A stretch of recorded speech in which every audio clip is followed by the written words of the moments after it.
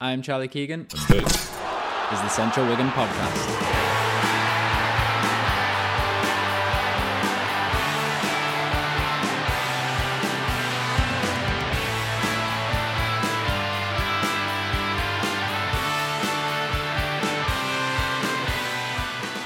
Hello and welcome back to the Central Wigan Podcast. This is episode 6 and it is the day after our 2-1 home defeat against Sheffield United in the Sky Bet Championship. And that game actually rounded off our final fixture in the first set of fixtures of the Championship season. And I thought the result was expected really. A 2-1 loss against Sheffield United seemed reasonable, and all I wanted from that game was for us to look attacking, look dangerous.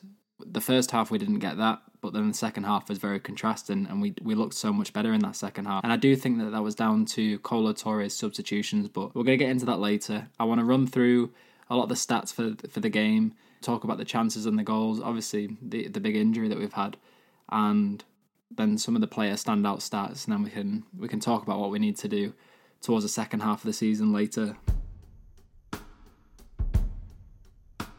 Okay, so just running through a lot of the key stats from the game.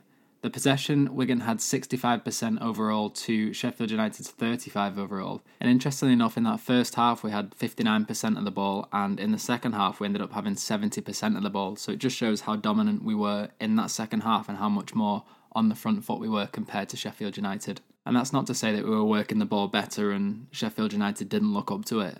But, you know, if Touré wants to play a possession style of play, he's done very well to implement that already against a team like Sheffield United. So then moving on to the shots, there was 10 shots each. Wigan had just a 3 on target. Sheffield United ended up having 6 on target, and there was 3 blocked shots for both sides. And that 6 on target from 10, obviously 60%, is the most that Wigan have allowed since our 3-1 defeat at the DW actually against Cardiff City back in October. So we're a little more exposed at the back than we have been for a while. Obviously I think that came down to the injury mainly, and also a lot of the inconsistent errors that we're making, but obviously we'll talk about that later on.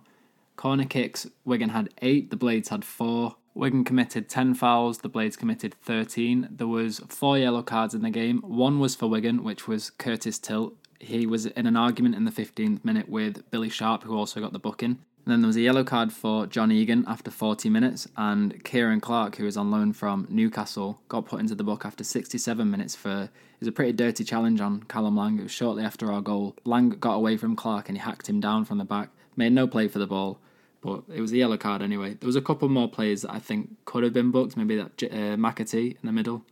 I think he could have been booked for a couple of fouls, but you know, the referee, it wasn't his best game, to be honest. And for passes, Wigan made 481, the Blades made 267. Wigan had 76% pass accuracy and the Blades just 63% pass accuracy. Wigan lost possession 185 times during the game. Sheffield lost it 162. And there was 12 clearances for Wigan and 29 for Sheffield United. So when I look at all the stats and I go through them, I don't think that the game screams that we were overrun and we were battered. I think that for a lot of the stats, we actually, we're doing better off. It's just individual quality that really lost us that game. That Sheffield looked so good on the ball. That NDI he was a menace all afternoon.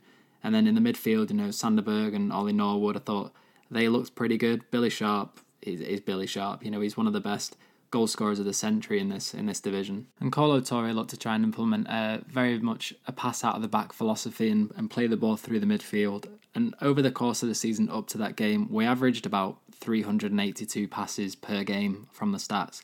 In that game, obviously, we made 481, so we're 100 passes above average. Our pass accuracy is usually around 72% on average as well. 76% was yesterday, so we're above average on that. So there's definitely a lot of positives that we can take out of this, and I think that the style of play that Touré wants to play will eventually work given time and obviously new additions to the side, because I think a lot of our players really showed last night that at this moment in time they're not quite up to it. So now I just want to go through the chances and obviously the goals and a couple of other key talking points just from the game. I think that we started the game very well. There was a chance after 2 minutes and Joe Bennett was battling down that left-hand side to keep possession, and somehow he managed to keep the ball, and he worked it so far up the field that he could find Will Keane, who made a run through to the edge of the area, and his shot went over the bar, but I thought that was a really good bit of play from Bennett just to keep that possession, find Keane, and make that charge forward. We started this game against Millwall, again very brightly after 30 seconds, and this wasn't too far dissimilar from that. But then after our bright start, it all went a little bit wrong for us. I thought Jones made a really good save from NDI after 7 minutes, and then the follow-up from that, Sander Berg took a shot which Curtis Till also blocked. It went out for a corner eventually, and this is where Wigan again showed how poor we are awareness-wise for set pieces. We've seen it so many times where we're just not man-marking in the box, we're letting players get a run, and our defensive awareness sometimes it's like we just shut off completely. And the ball was swung in by Ollie Norwood from the right-hand side. John Egan was being marked by Jack Watmore, and Egan knew that if he could just run to that front post and try and get ahead, he could lose Jack Watmore because there was just a crowd of people, so if he kept his left shoulder close to the people in the box, Watmore, there's no way he could ever get goal side of him. By the time that Egan had got there, Keane didn't know he was coming, and it was pretty much an unmarked header into the goal. And then the first yellow card came after 15 minutes. Obviously, we spoke about it before. It was Curtis Till and Billy Sharp for an argument. Billy Sharp looked to be the one that lashed out to Curtis Till first, but then Till, obviously, he likes to react to these kind of situations. The referee called them over to talk about it, but it was Tilt carried on arguing. I think he was ready to get on with the play, and Sheffield United, was still trying to rile him up, and Tilt just snapped and got an early yellow card, which very much dictated how the rest of his game was going to go. And then we ended up losing our other centre-back, Jack Watmore, with an injury after 30 minutes. He limped off, Romani Edmonds-Green came on. It was the second time in the game that Watmore had gone down, and as of recording this right now, we've not heard from the club how severe it is, but hopefully it's not a long one, and I think they're still awaiting a scan on his leg. It looked to just be a knock, but we've already lost Jason Kerr for the season out through injury. I hope that Watmore can come back and is ready for the Borough game in 6 days' time. And then after 40 minutes, John Egan got his yellow card for wiping out Max Power. And then 42 minutes, I don't know what was going on, but the ball was being played around the back between Jamie Jones and Tendai Darikwa. Jones played it to Darikwa, who I don't think he really realised that 2 or 3 Sheffield United players were on him. I don't know if you've seen Anthony doing his spin for Man United, that little daft thing he does. It seemed like Darikwa just didn't know where to go and didn't know what to do with it. Put the ball out of play, but that was a real breakdown in communication there that could have led to a goal. And so we went in at half-time, 1-0 down. Kolo Touré made his first sub, actually, well, aside from Romani Edmonds-Green coming on for Watmore, made his first proper sub with Tom Naylor coming off for Jordan Cousins at half-time. And then after 56 minutes, we conceded our second goal. It was Billy Sharp, and the original ball was rolled out from Jamie Jones to Tendai Darikwa, who had at least 10 yards of space, off anybody that was going to be near him. He tried to play the ball through to Max Power in the middle, but it was behind Power and the ball went straight back to the Blades. They cut straight through our defence, gave it to Billy Sharp, who he got 2 yards of space off Romani Edmonds-Green, who should be closing him down, but is that a signifier as to why Edmonds-Green hasn't been starting, or was it just a moment of not closing down, just like we've seen from a lot of other players in our squadron, and McLean didn't close down McNamara well enough in the Millwall game? Is this just another example of it, or is this maybe an indication of why Edmonds-Green hasn't been starting as much as, we would like him to? But going down 2-0 to Sheffield United was the 4th time this season that we've gone down 2-0 to any side before scoring. The first was Burnley in the 5-1 defeat at the DW, the second a 3-1 defeat against Cardiff City at the DW, and then obviously the Coventry 2-0 away loss. And then on 7 occasions we have conceded 1 goal and then managed to equalise, but we just couldn't do it against Sheffield United. And then Kolo Touré made 2 more substitutions. He brought Tello Asgard and Ryan Nyambi on for Tendai Darikwa, who obviously was at fault for the second goal predominantly, and also Joe Bennett, who started the game pretty well, but then just seemed to get overrun and was just being, wasn't up to scratch of what we needed. So bringing Tello Asgard and Ryan Nyambi on was an exciting inclusion, and immediately Tello Asgard almost scored. And it's well worth going back and watching the highlights, because just watch how the move started with Callum Lang. I think it was a backheel Megs through the player of a Sheffield United player. Then he got the ball towards the box, played it to Broadhead with a 1-2, put it across the area to Asgard, whose shot it looked to be handled just before it went in. Now, the referee said no penalty. There was huge calls for the penalty, but obviously there's no VAR in the Championship, so the ref couldn't go back and have another check. But when you, again, watch the replay, it looked like Kieran Clark had his arm by his side. It definitely hit his arm, but when you look at the referee's positioning, there was no way that the ref could actually see that view of it, so would have needed linesman help. Whether he could see it or not, I don't know. But again, only a few minutes later, Tello Asgard was back creating again. A driving run towards the Sheffield box. laid it off to James McLean at the left, who swung it in. Foderingham made a really bad effort of the save. He didn't have his best game, but the ball fell to Broadhead, who was about 6 yards from goal and could tap it away. Looked to be offside. I think it was offside, but again, there's no VAR in the Championship, so you're very much relying on the officials for them kind of decisions, and officials gave it a goal, so it was 1 back for Wigan. And then after the 84th minute, Broadhead got brought off for Ashley Fletcher, who came on. And pretty immediately, Fletcher was almost in with a goal. Power put a ball across the goal. Fletcher was almost there, but it was a Sheffield United defender who turned it behind. I want to see more from Fletcher. I want to see him give him more minutes, but there is talk. Does he go back in the January transfer window? Are they going to recall him? But there's not much he can do in the last 5 or 6 minutes of a game. We saw that under Liam. He's been brought on really late. Didn't really work. I know that we don't really want to risk Broadhead, doing a full 90 minutes given his injury record in the past, but I thought that Touré overall got his substitutions pretty spot on. I think that Nyambe and Asgard definitely changed the game and just made us look way more attacking. So for me, they should be in our starting lineup in the Middlesbrough game that is coming on Boxing Day. So we've covered all the big moments from the match and what seemed to go well and what didn't. So now I just want to go through each player that featured for us and just mention some standouts that happened in the game. As always, I'll start with the goalkeeper and then work through and then end up with the subs. So Jamie Jones to start, played the full 90 minutes, made 4 saves, and some of them were quite big saves that do make me think, do we carry on with Jones in goal over Amos, or should we bring Amos in for the Bury game just to see how he's comparing, under Kolo Touré? But Jamie Jones made a good case again for being the main one. And then moving into right back, obviously Tendai Darikwa came off after 61 minutes. He got rated 6.5 on SofaScore, made 64 touches, 35 out of his 44 passes were accurate, and he lost possession 12 times. But the big chance to bring from that losing possession was the second goal. So unavoidable, didn't need to be a short pass like that to Max Power, didn't need to make it, and for me, Tendai's decision making sometimes really lets the side down. And then alongside him, Jack Watmore, as we know, came up after 31 minutes. He had a pretty good game up to then, 15 touches, lost possession just 2 times, 85% accuracy, but this injury was really tough on him, and I hope he's not out for a long time. And then Curtis Tilt played the full 90 and had a bit of a challenging game, to be honest. I think Sheffield United latched onto him as a player that they could frustrate and use to their advantage if he was riled up. Made just 2 of his 6 ground duels and 4 out of the 6 air duels. Obviously got the booking, which, when you get booked so early on, it does completely change your whole game plan, and I think that Tilt felt the effect of that. Joe Bennett at left back, 61 minutes, made 6 of his 9 ground duels, 1 of 1 aerial duels and lost possession 16 times. Max Power in the midfield, played for the full 90 again. He's the only player to actually play the full 90 minutes all season for Wigan. He had 75 touches, made 47 of his 55 passes, 3 of his 9 ground duels were wins, completed 1 out of 8 crosses and lost possession 20 times. Now, after that game, there was a lot of people calling for Max Power to be rested for the Middlesbrough game. I am probably on that same wavelength at this point. I like Max and I think he can bring a lot of good things to the side, but looking at the Millwall game and looking at the Sheffield United game, it just doesn't seem to be up to the level that we've seen in the past.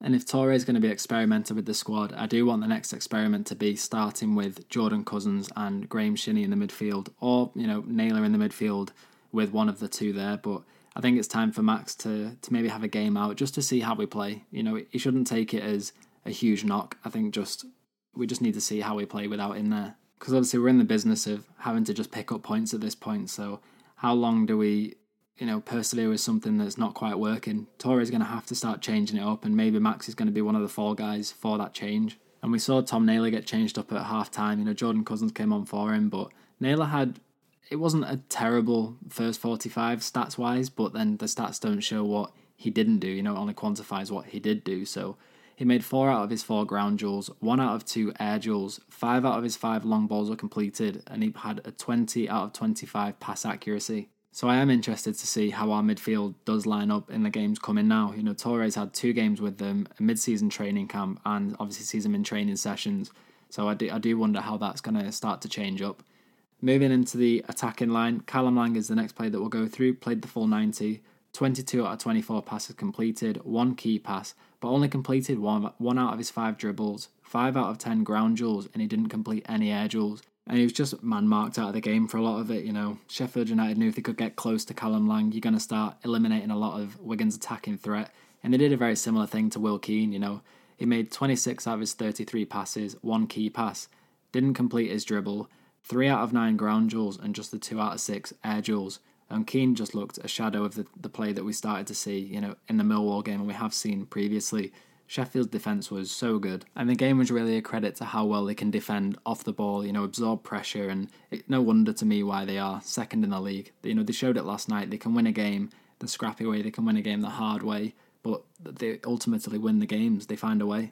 And then James McLean had a very tough game as well. 58% pass accuracy, 2 out of his 12 crosses were completed, lost possession 33 times, but, he set the goal. I do prefer him, I've mentioned this quite a few times, I do prefer him higher up the field than playing at a left back or a left wing back role. And then Nathan Broad had up top, he obviously got the goal. He only had 14 touches in the game, completed 6 out of 11 passes, lost his only ground duel and won 1 out of his 4 air duels. It's no real surprise, he's one of the shorter players on the field compared to the Sheffield United defence as well, who were quite tall. But his goal marked 4th for the season, and to be honest, I am quite confident that he can lead the line for us, but I also like when he's in that, the attacking 3 rather than just the lone man up top. And then just to quickly run through substitutions, obviously Romani Edmonds-Green came on for Jack Watmore. He had a pretty good game. He got dribbled past twice, which wasn't obviously great. Didn't close down Billy Sharp well enough for the second goal. 2 out of 5 ground duels, made all 3 of his aerial duels, and 64% pass accuracy. So if we are going to be going with Edmonds-Green and Tilt for the foreseeable, Edmonds-Green, he showed a few good qualities in that game, but again, it's just tidying up his little play style. But you're also not going to be expected to come on after 30 minutes. That's obviously not in the game plan. So I do wonder how much Touré is going to have to work with him now to get him up to the level that we need. And then the other defender that came on, Ryan Nyambe, for me, has to start against Middlesbrough. Now he's back fit.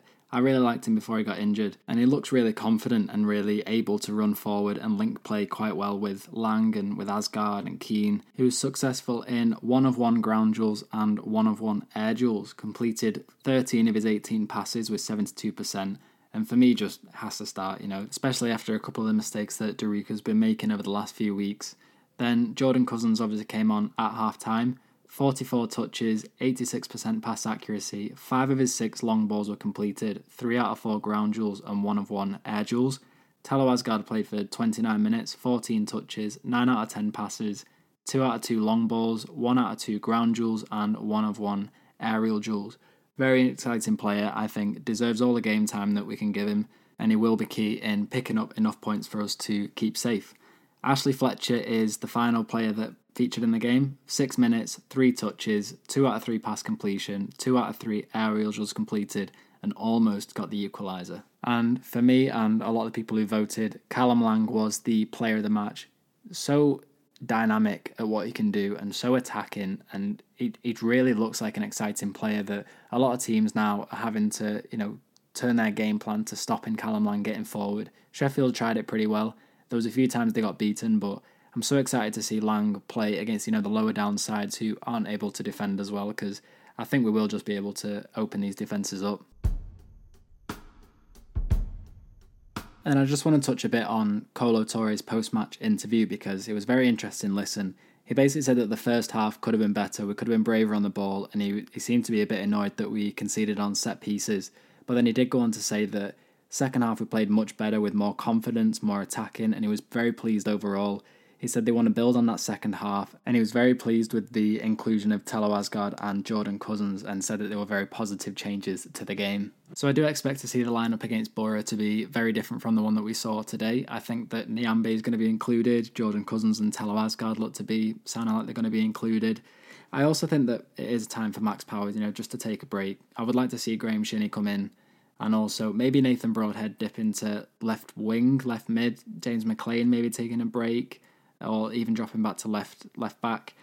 Charlie White is still injured, so maybe we go with an Ashley Fletcher figure up front. And as of recording this, Tom Pearce has just put on Instagram saying that he's very excited to be back out on the field, so maybe he's back fit and Kolo Touré's giving him a nod that he might play, so it's all ones to watch. We'll talk about that in our Middlesbrough preview that's coming up soon. But that game puts us back down in 23rd position. We've got 24 points from 23 games, 6 wins, 6 draws, 11 losses, 23 goals scored and 34 conceded. And then finally, we'll finish this podcast off by just running through the other games around the Championship and talking about some of the results that happened there.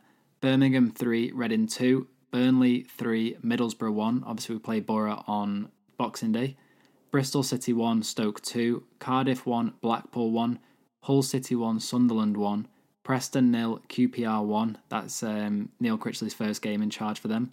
Coventry 3, Swansea 3, Huddersfield 0, Watford 2. So Huddersfield are really being put down at the bottom of the table there, which is, giving us a bit of a platform that we can try and push away from. West Brom 3, Rotherham 0. Again, West Brom were down with us. Realistically, they were never going to be down with us for long. They are a side that are just going to start propelling up that table. Norwich 0, Blackburn 2, Luton Town and Millwall was postponed, and then obviously Wigan 1, Sheffield United 2. But that is everything from me on this podcast. There is another podcast coming. I'm going to put it out Thursday or Friday. It's with Dan from Talking Wigan. You might know him from Twitter at DanWAFC03. We look through what's gone right in the first half of the season, what could be better towards the second, and we also named our team of the season so far, which I wish I could go back and change after that game, but that'll be out at some point this week. I'm also going to be on the Progress of Unity podcast this week as well. And of course, I will link everything on my Twitter, which is at Central Wigan, and on the Substack, which is centralwigan.substack.com. It is a newsletter that is straight to your inbox where we talk about match previews, match reviews. There's a loan report on there, some of the youth academies spoken about. So lots to get, lots to talk through. But that is everything I wanted to cover. So thank you very much for listening to the Central Wigan podcast. Up the Ticks.